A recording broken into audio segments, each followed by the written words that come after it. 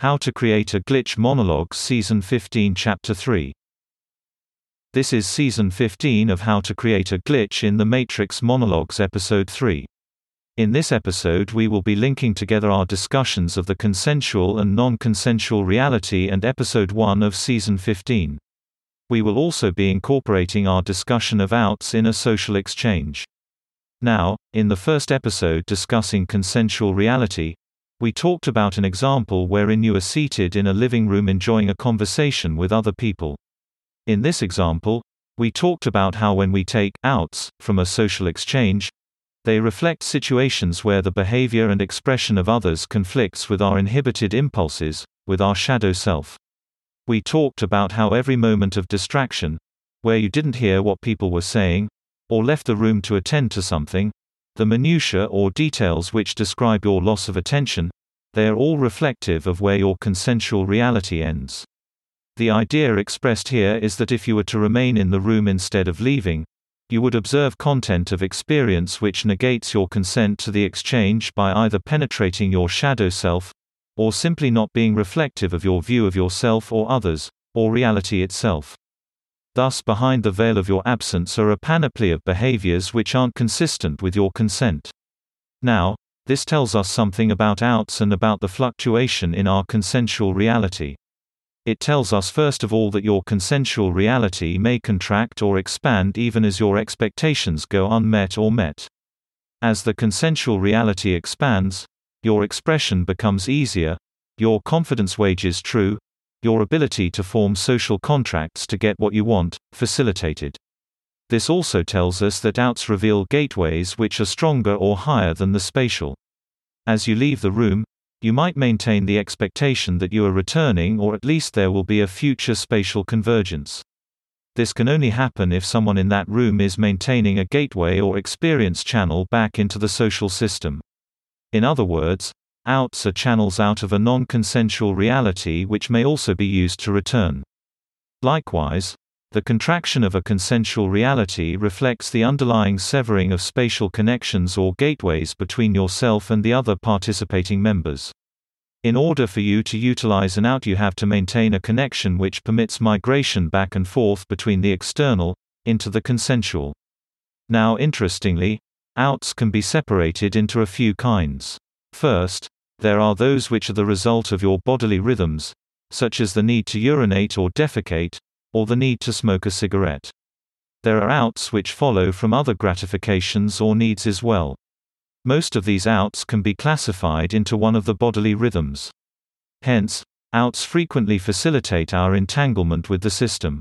These outs are most often reflective of the collapse of your consensual reality. The content of the distraction is usually arbitrary and irrelevant, chosen by your unconscious to fulfill the need to escape the non-consensual. Then there are outs taken for extraneous reasons, impulses, or obligations such as from social contracts. Pre-existing obligations further to a social contract are not actually true outs because they simply recapitulate the consensual reality of the actor. Now, in Season 15 Episode 1, we talked about how parasympathetic waves transmit with tension, releasing open thoughts through gateways and social cues between individuals. Likewise, sympathetic waves are tension producing and transmit through social cues, body language and physical territoriality. Thus, we can see that consensual realities are balanced by our social network according to our bodily rhythms. Consensual realities are maintained by the receipt of P waves to counter S waves. A roughly proportional relationship between these two, or at least a stable state, is required to continue to exist in a consensual reality.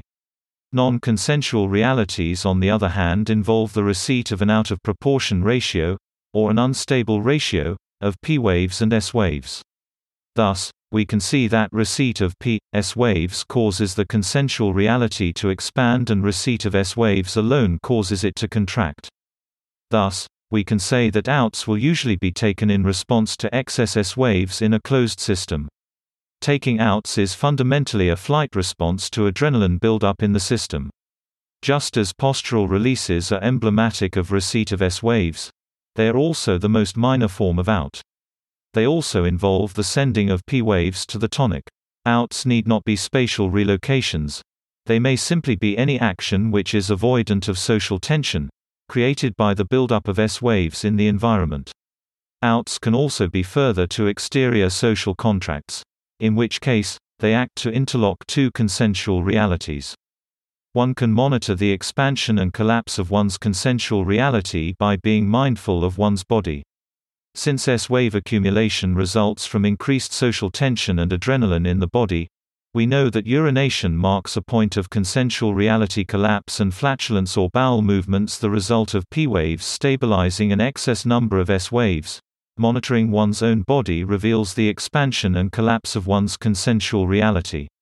Also, impulses such as the need to take outs shows the collapse. In other words, one's body is finely tuned instrument for the measurement of one's reality. If one learns to be mindful of one's impulses and bodily rhythms, one can learn to appreciate the expansion and contraction of one's expectation field and consensual reality. That's the end of the podcast for today. If you enjoyed it, please like, comment and subscribe.